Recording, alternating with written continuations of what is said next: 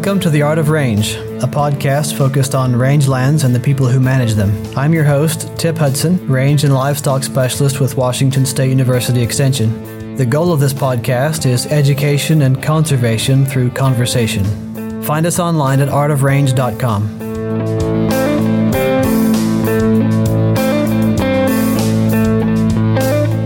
This is the second of our two-part series with Andy McGuire and Doug Collins on soil organic matter. Go to artofrange.com to find the first episode. Seems like one of the things that is commonly generalized is methods for building soil organic matter, particularly in cropped soils, is trying to build soil organic matter a good goal in agricultural soils? And if so, how do we go about that? I think it's a good goal. Again, keeping in mind that a lot of the benefits come from the mineralization of the organic matter. So, if we're talking about an agricultural setting where we're dependent on those ecosystem services, then we need to, we have to have some energy for the soil. And that's going to come from the soil organic matter. There's also, aggregates are encouraged by soil organic matter. So that's good for your soil texture. Water holding capacity, organic matter can help encourage that. So there are a lot of benefits. We do know that tillage has had a big impact on organic matter. It's been known for a long time that tilling your soil increases the fertility, and that happens by mineralizing the carbon, which is to say you're kind of burning off the carbon, and in the process you're releasing a bunch of plant nutrients. And is that the stuff that was previously bound up in soil aggregates and was therefore unavailable? It's in the aggregates. It's part of the organic matter compound. So it is chemically bound to the carbon. So it's not available to plants. Basically plants. There's some evidence that plants can take up organic compounds, but for the most part, they're getting most of their nitrogen from a mineral nitrogen form like nitrate or ammonia. And when we till, when we see the microbial decomposition, then we get the mineral forms of nitrogen, phosphorus made available that plants can take up. So tillage is in a way burning up some of that stored carbon, and then encouraging more productivity. So, but the question was, how do we store it? So the alternative to that is, or how do we build it up? Can we moderate the tillage to allow for organic matter that will help, maintain aggregates, water holding capacity, some stored food for microbes. So I think reducing tillage is one way to do that. And then the other big thing is just adding organic matter. We can do that through cover crops. We can do that through manure, compost. All these organic matter compounds are just adding it to the system.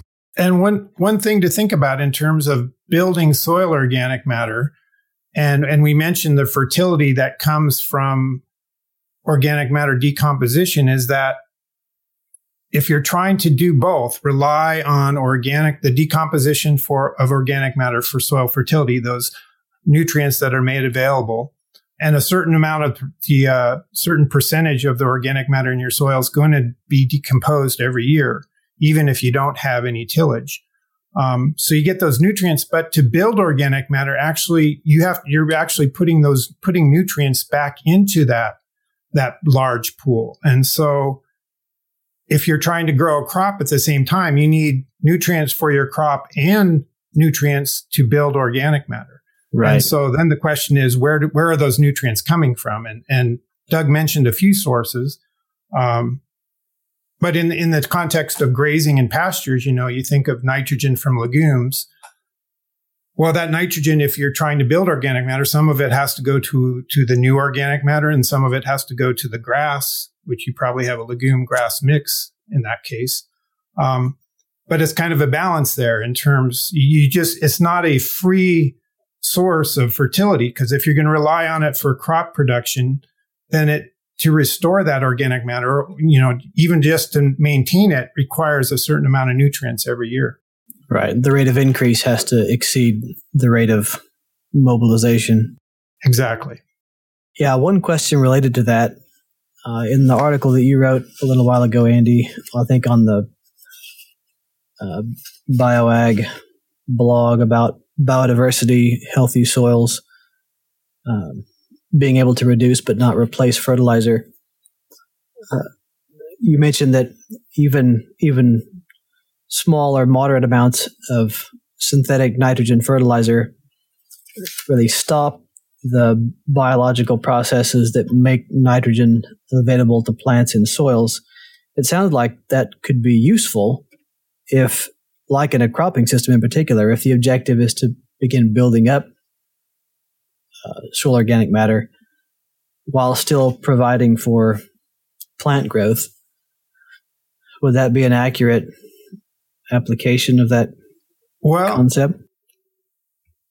Tip, I think you're mixing two different processes there. So you've got the nitrogen effect on biological nitrogen fixation. So you can either have free living microbes in the soil that fix nitrogen, so they're taking it out of the air and making it into an available form, or you can have it done in legumes, which most people are going to be familiar with.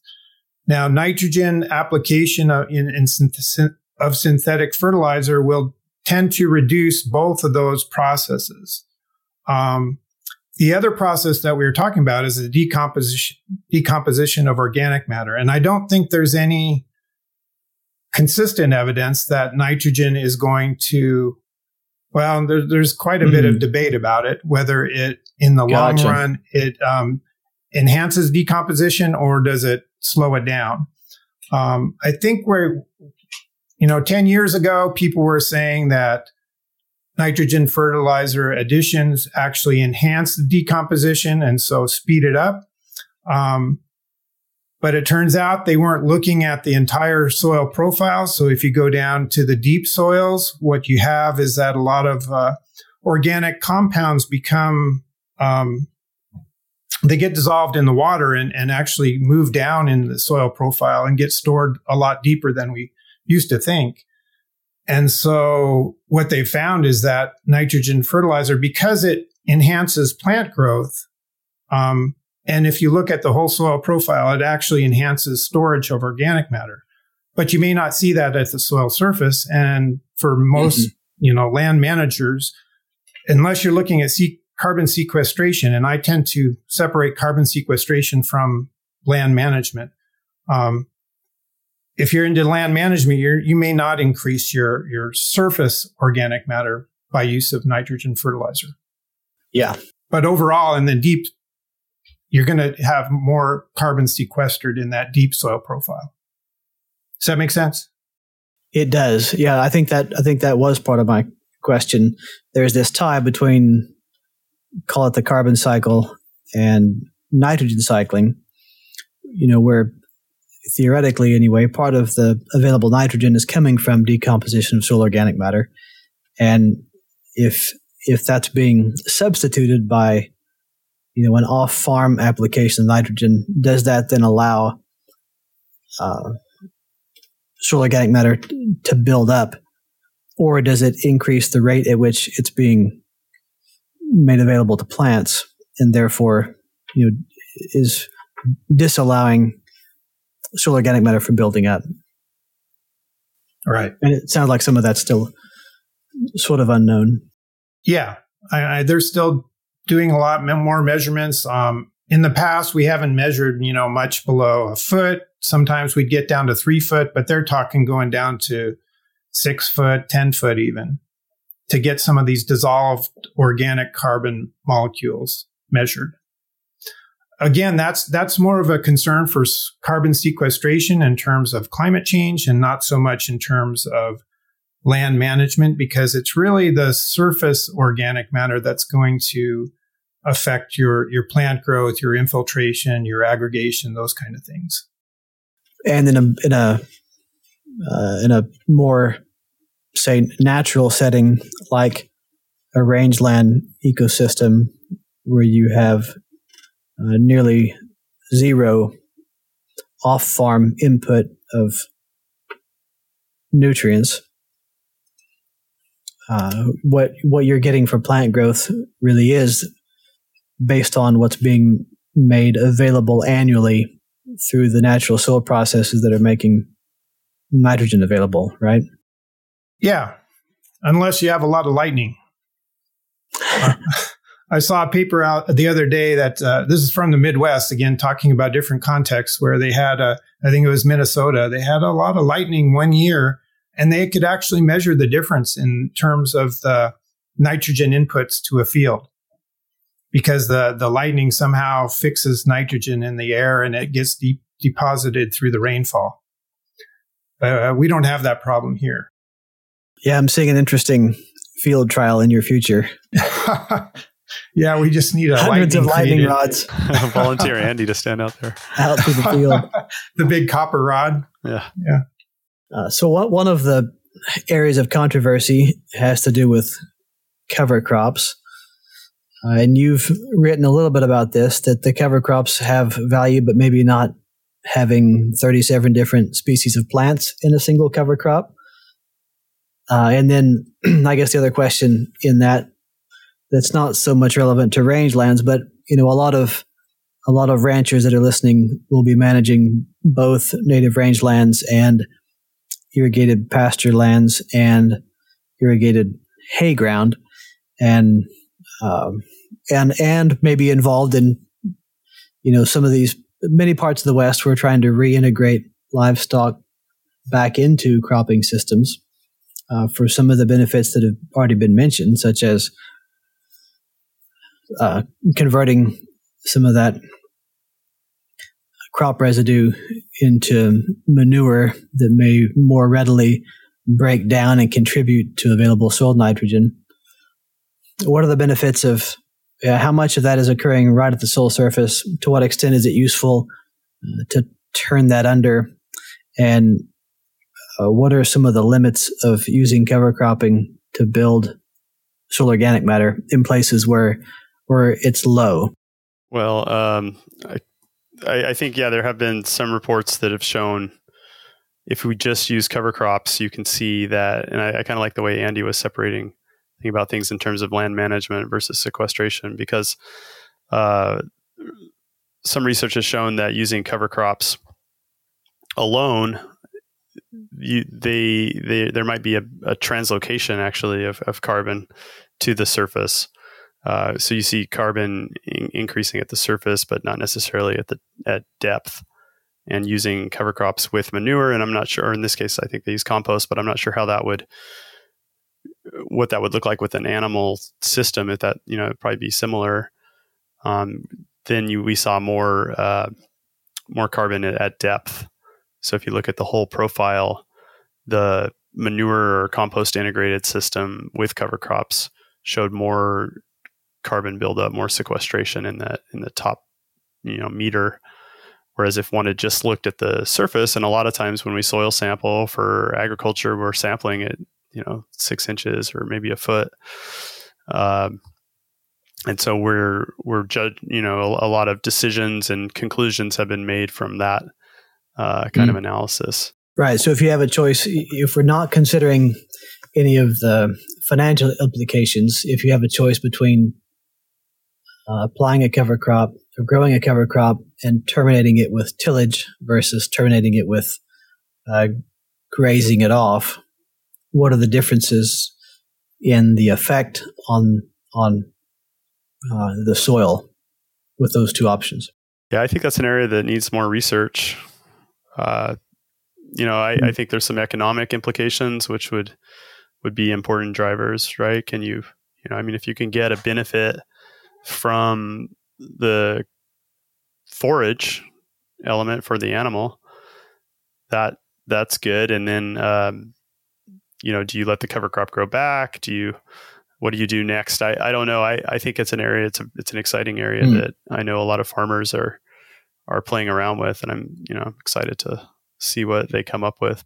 Yeah. And I would just add that just because you're not increasing your soil organic matter with cover crops does not make them a wasted practice, because the first thing that cover crops do is cover the soil. That's why they're called cover crops. And so they minimize erosion. And you can't build soil health while your soils are eroding. And so they're a step in that right direction. And if you can get grazing off them, that's another benefit. So just because, I think we've gotten really focused on organic matter, they're definitely helping maintain the organic matter levels, even if they're not increasing them. And you mentioned cover crop mixtures, which is a very large topic we could talk about, but I'm not against cover crop mixtures. I just think that the benefits have been exaggerated. With the main exception is that, and then we've known this for a long, long time, pre-science even, that mixtures of legumes and grasses are beneficial. And that's because of the nitrogen effect from the legumes. So whenever you can, especially on low nitrogen soils, you're going to see a benefit from that kind of mixture. When you get at 20 species, I really question, and science, which back me up, is that you don't see benefits over, if you can find and we're talking annual plants here. With annual plants, you're not going to see a large benefit of having that in, because they're in the soil for very short time generally, because you're trying to fit them between cash crops. Even if you're grazing them, you're not going to see a lot more benefit from a 10 species mixture versus a simple mixture of wheat and hairy vetch, for instance. Yeah, and I think you're right. One more thing on that is that the best way to build organic matter is not using annuals, but using perennials. And, people that are grazing rangelands and improved pastures, irrigated pastures, even using perennials, the roots in perennials, and there's research that shows that a large percentage of the organic matter is derived from root biomass and not the above ground biomass. Perennials put a lot more carbon in their roots than annuals do, and so therefore you get a lot more carbon into the soil, and you get it a lot deeper than you do with annuals, just because the roots go deeper. Yeah, if we were thinking in terms of the ecological processes in a native, natural ecosystem, as opposed to agricultural soils that have been homogenized through tillage and other kinds of applications, the benefit of a mixture of plants is that one of them, in any given location, you're going to have one or two or three species that do particularly well in that soil niche and won't somewhere else. That's a little bit of a different situation with an agricultural soil. Right. And with perennials, you also have the niches in time in terms of climate. So you're going to have a different climate in the fall. And so you'll have a species that'll grow well then versus a different climate in the hot summer. And so you've got your C4 grasses that do much better then. And so mixtures in perennial systems that are there all year round make a lot more sense. Well, I have a couple questions that maybe are more relevant to rangeland situations. We commonly say that rangeland ecosystems are limited by nutrients even more than water. I think I've told the story on here maybe once before about a professor I had in college during my master's degree who was working with some private timber companies doing fertilizing forest stands. They were trying to develop an economic model that would predict under what stand conditions would it be economical, or would there be a payback from fertilizing a forest. And so they had these some large plots, small plots, but in several places there would be individual trees that had a 6-foot radius that was fertilized around the stem of the tree. And you could see if you cored the tree that there was an increase in the size of the growth ring, the annual growth ring, after the fertilizer application, which oftentimes was very minimal, say 10 pounds of nitrogen per acre. But what was really visible was the height of the grass inside this little circle that had 10 pounds of nitrogen added. And in particular, on many of the Pacific Northwest rangelands, some of the dominant perennial bunch grasses that are generally considered to be, say 75% of the total biomass in the plant community, are notorious for retaining the previous year's stems and leaves in the air, in standing up as part of the old plant. They don't lay down under a snow load or in response to frost, and so you have all of this plant material that mostly stays elevated, not in contact with the soil surface, and theoretically, is not breaking down and contributing to soil organic matter in those locations. And you can see some differences. For example, when places like that undergo wildfire, there's a nutrient flush in response to the wildfire that often generates higher seed productivity and seed viability in a year or two or three after the fire, specifically because of this nutrient flush. Given what we're talking about, are there some obvious ways where nitrogen cycling could be enhanced in a way that doesn't damage the plant community? I'm asking you because you can maybe think outside of the conventional rangeland science boxes. People don't generally, so an external input is not. No, because you're mostly, right? Yeah, or you're thinking of extensive rather than intensive agriculture, where an individual pasture might be 5,000 acres. And it's not cost effective to do any kind of agricultural input to that, like fertilizer. It's an interesting question because, there's lots of nitrogen fixers out there. I mentioned the free living microbes, the bacteria that can just fix nitrogen, and the plants. And so, but what we find is that most natural ecosystems are actually nitrogen deficient. If that's I don't know. Yeah. You get a response if you add nitrogen. Right. Yeah. And so you ask yourself, why with all these nitrogen fixers, why aren't they fixing more nitrogen so that you wouldn't have that deficiency or lack of nitrogen out there in these natural areas? And there's some, it's a complicated question and there's a complicated answer to it. I don't know if you want me to go into it here. There's some other nutrient limitations. I mean, to fix nitrogen, you need phosphorus in legumes, basically. So it may be a phosphorus limitation. Molybdenum is involved in a lot of nitrogen fixation. There's some energy limitations in terms of legumes don't do as well in terms of photosynthesis as non-legumes do. Because it's an energy intensive process. That fixation of nitrogen takes a big chunk of the energy from legumes. The carbon that they fix goes to those nodules where the rhizobium are fixing the nitrogen. And so they're less competitive than with grasses, for instance, or shrubs that are non-nitrogen fixing. So there's a lot of different reasons why we see that out there. At least that's what scientists think. And so trying to change that is a complex question because you don't know exactly which one of those is limiting.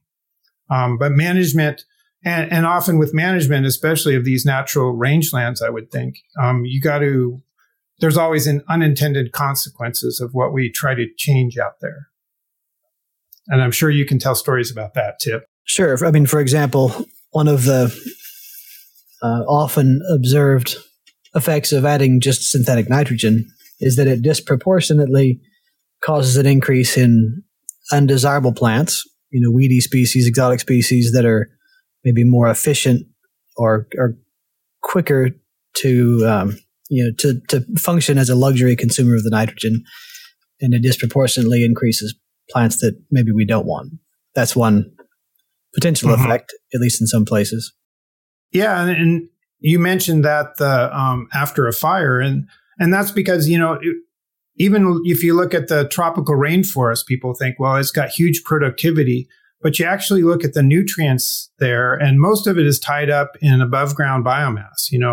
Right. Large trees and logs lying on the forest. The same thing happens in rangeland. A lot of the nutrients are tied up in that inactive biomass, basically woody plants, stems, that kind of stuff. And so when you burn it all those nutrients become available at once, and hopefully you get plants coming back that'll save at least the nitrogen from leaching out. But that's the reason why you get that flush. And I can't think of any way to mimic that without burning it. Yeah, there's been some talk about what's sometimes called pyrrhic herbivory, the idea that you can mimic some of those effects with grazing. And in terms of nutrient cycling, that is somewhat the case. In terms of the other effects of fire, it's not so much the case. One of the common assumptions or a rule of thumb that gets thrown around with soil organic matter is that every 1% increase in soil organic matter doubles the water holding capacity of the soil. Does anybody know where that came from? And does that idea hold water? Pun intended. I'm not sure where that number comes from. There has been, people have looked at this question a little bit more closely. So there, with water, there's the water content, which you can measure just how much is there on a weight basis. But that doesn't always tell the whole story. That doesn't tell how much is actually going to be available to plants. And so to assess that, we need to look at the potential for movement of water.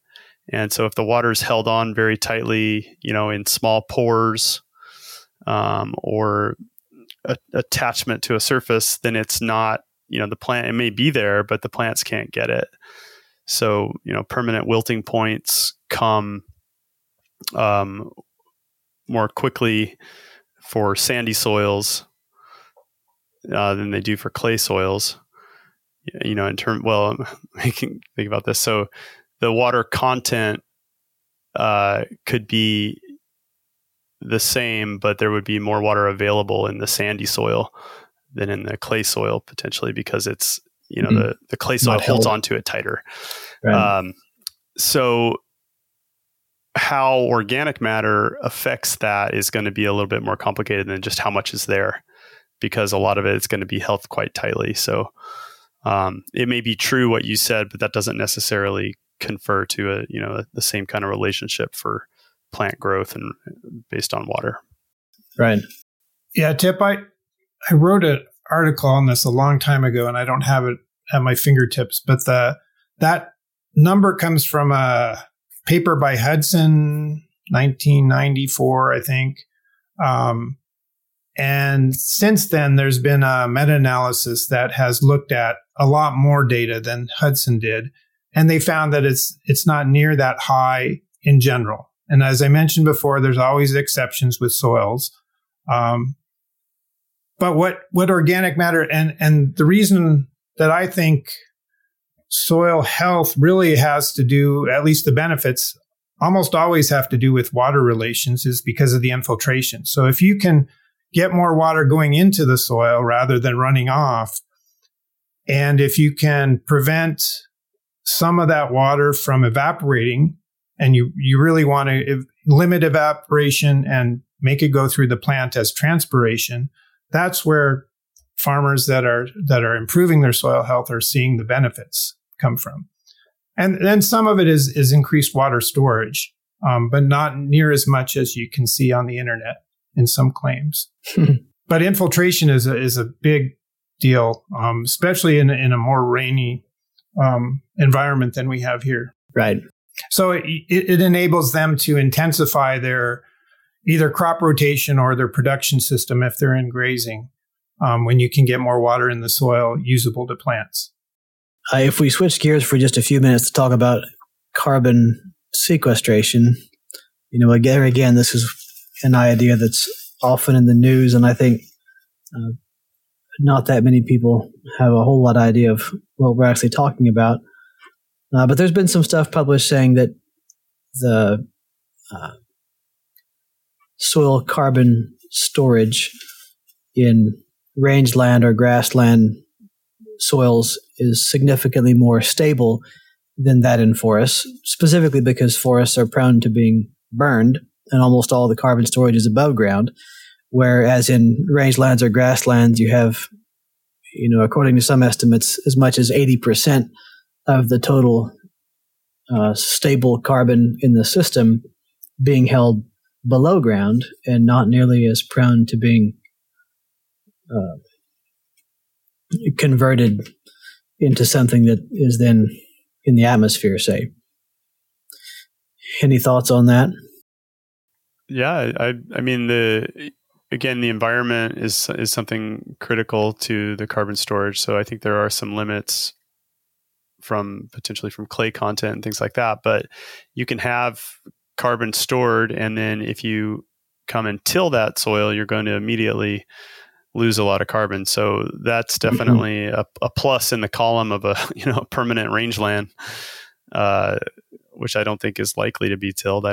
You could speak to that, but that, and then I'm not sure I could comment on the fire component. I mean, if you're looking, I guess, we're seeing a lot of forests. That's a lot of carbon that is being burned from that side of things. But I think looking at the soil management, eliminating tillage in a more permanent or perennial system, from a carbon sequestration point of view, is a positive. I guess in a more managed system, you might be able to incorporate, things like cover crops and maybe add more carbon to the system. But it's hard to say how stable it's going to be in those systems.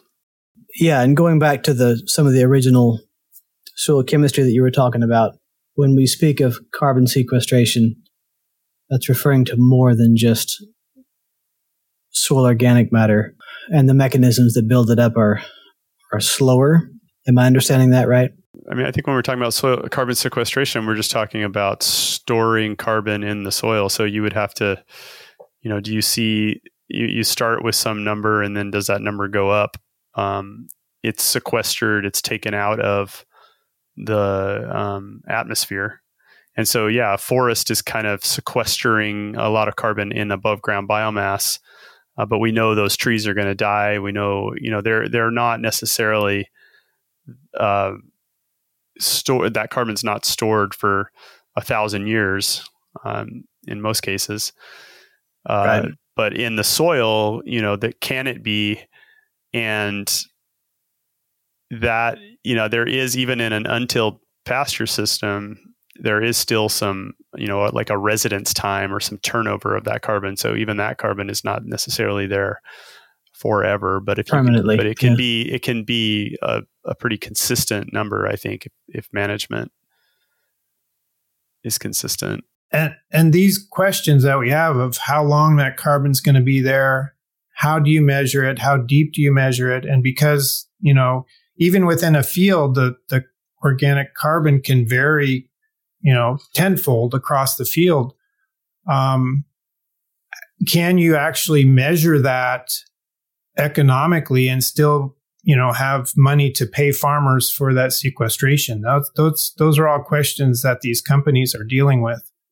And they're not easy questions to answer.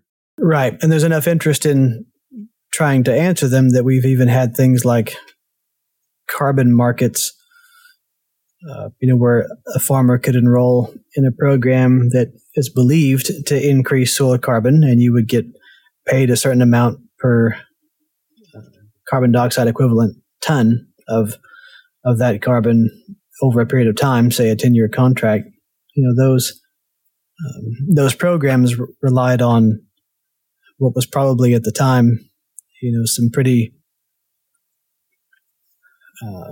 I've seen a wide range of estimates for what a rangeland soil in a given location could sequester under a given management regime, and how stable that is.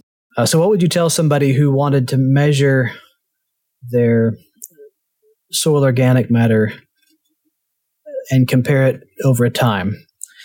Should they expect to see that change if they're implementing a change in management, say on rangeland or pasture? If they, collect a 12-inch soil sample and go down to their local soil testing laboratory and ask them for soil organic matter, is the number that they get back useful or meaningful, and should they expect that to change over time, and how long a time frame? Or is there a better way to try to keep track of this? I can take a shot, Doug. Yeah, I'm going to add something, but I don't want to complicate it too much. First, you go.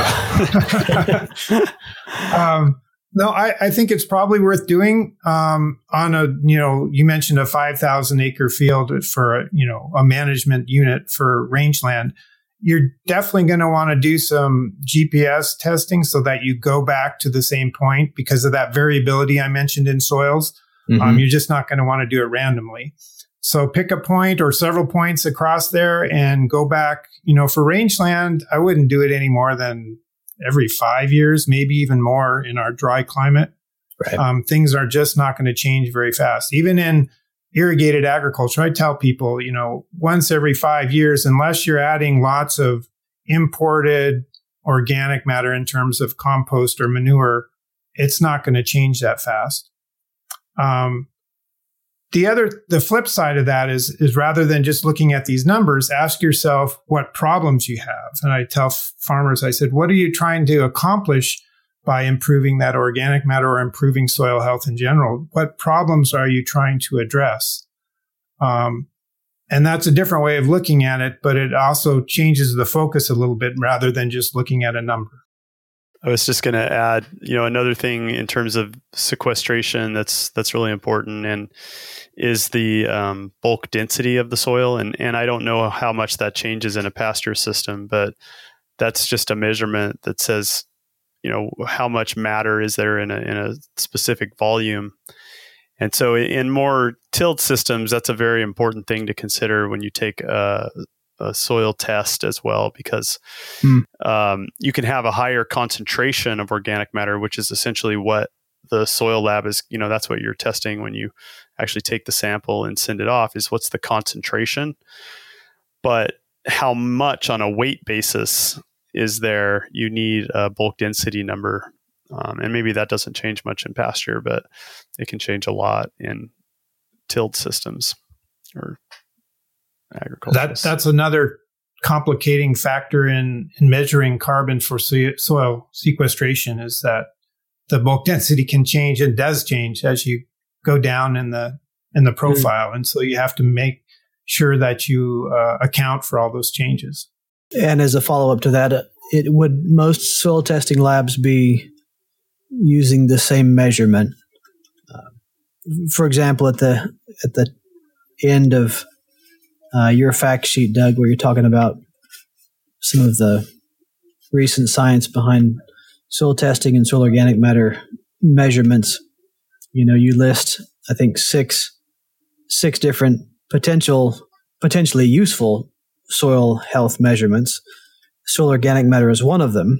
And then we've mentioned, in this interview, the permanganate permanganate oxidizable, POXC. Yeah, I was close. POXC, that mineralizable carbon, soil protein, aggregate stability, and soil penetration resistance. Are there places where you can that are measuring at least the first three of those individually? Yes, those are getting to be more widely available for sure. epoxy and the mincy, and that's an exciting area just in the whole soil management, is understanding that there are these different pools or fractions of organic matter in soil, so you get a little more of a story than the total. And sometimes they're highly correlated, and sometimes they're not. Yeah, and interestingly, aggregate stability has been used as a sort of a proxy indicator of soil health in rangeland health evaluations for some time, because it encompasses quite a few of these things, including whatever history of soil disturbance there might have been. Right. But the ability of the aggregate to hold together is held to be a pretty good indicator of site health at a minimum, soil stability. I mean, just to reiterate something Andy said, like, what's the problem that you're addressing? And all these measurements of soil health, the first one, we didn't put it on our list there, but is the soil staying where it's supposed to stay? Yeah. And, I imagine that can be a problem in rangelands, with erosion. I know it can be a problem in a lot of agricultural lands with wind erosion and water erosion. So that's something where, organic matter, yes, can help, but also just making sure the soil is covered, that you have plants there, that those roots to help hold the soil in place. But yeah, the organic matter can help build aggregates, which might help hold that soil in place, resist wind erosion or water erosion.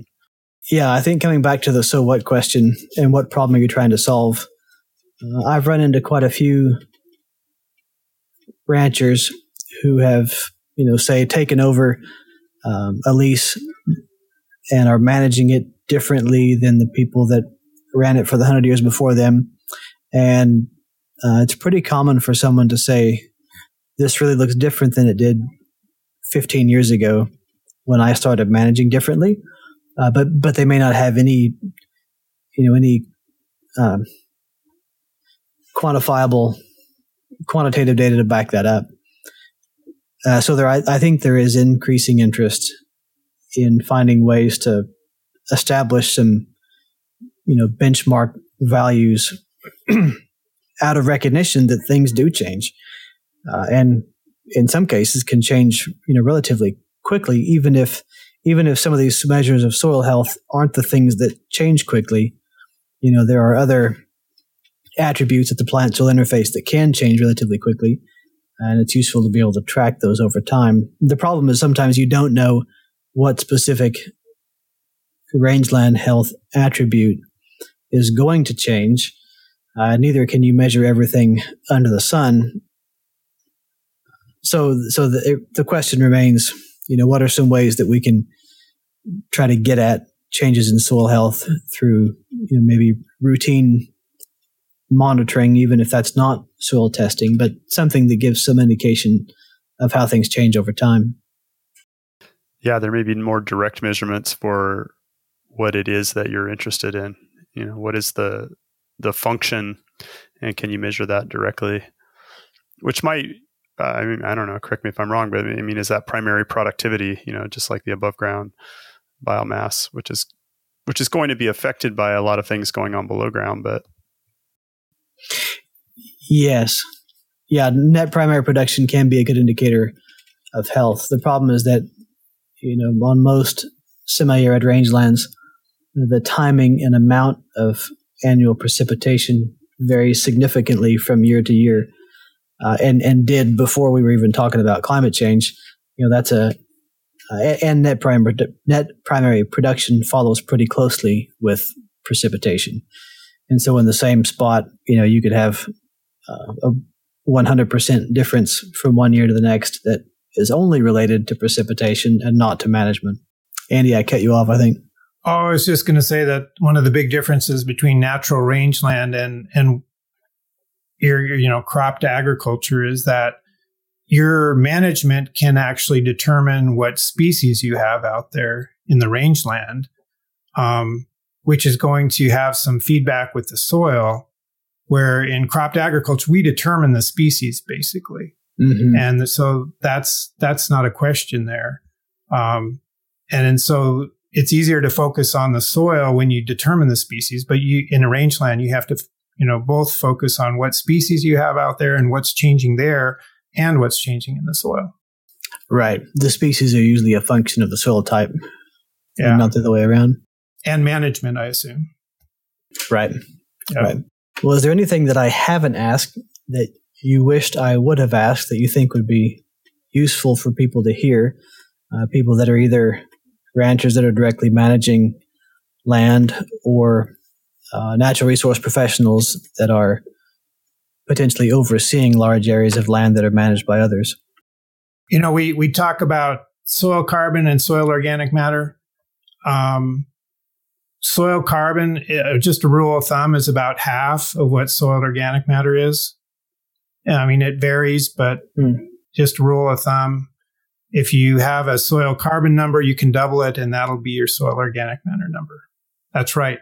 Isn't it, Doug? That's what I always use. 53% or something like that. Yeah. So. Half is close. Yeah.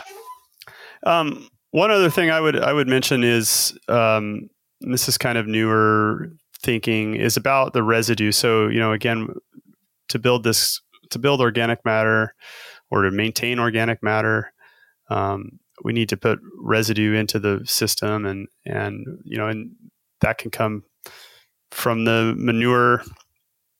Maybe if an animal's grazing, they're taking that above ground biomass and changing it into something else. In a cropped system, it might come from cover crops or manures or compost. And one of the things that when people have looked at, how is carbon stored in the soil, for example, this carbon that ends up on clay particles forming these organomineral complexes, what they found is a lot of that is coming from dead microbes. So it's like all the carbon that is put on the soil is pretty much going to at some point get eaten by a microbe, and then the bodies of those microbes, it's different carbon that they create, and or different properties to those molecules, and they are more readily associating with the clay particles where they might be more stable. So the sort of new thing here is paying attention to the quality of those residues, and good quality residues are defined as things that microbes like to eat. So those are going to be lower carbon to nitrogen ratios, more nitrogen in there. And also manures and compost are kind of in that, category of more high quality residue. So that's kind of an interesting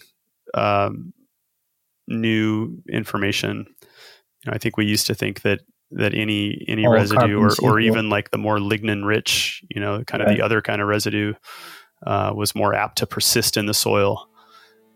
And it seems to be. Well, I think that's a good final word. Andy, unless you had anything else to add. No, that was a good point from Doug. Then I think we'll close out there. Thank you for your time. Thank you, Tip. Yep, thank you, Tip. Thank you for listening to the Art of Range podcast. You can subscribe to and review the show through iTunes or your favorite podcasting app so you never miss an episode. Just search for Art of Range. If you have questions or comments for us to address in a future episode, send an email to show@artofrange.com. For articles and links to resources mentioned in the podcast, please see the show notes at artofrange.com. Listener feedback is important to the success of our mission, empowering rangeland managers. Please take a moment to fill out a brief survey at artofrange.com. This podcast is produced by Connors Communications in the College of Agricultural, Human, and Natural Resource Sciences at Washington State University. The project is supported by the University of Arizona and funded by the Western Center for Risk Management Education through the USDA National Institute of Food and Agriculture. The views, thoughts, and opinions expressed by guests of this podcast are their own and does not imply Washington State University's endorsement.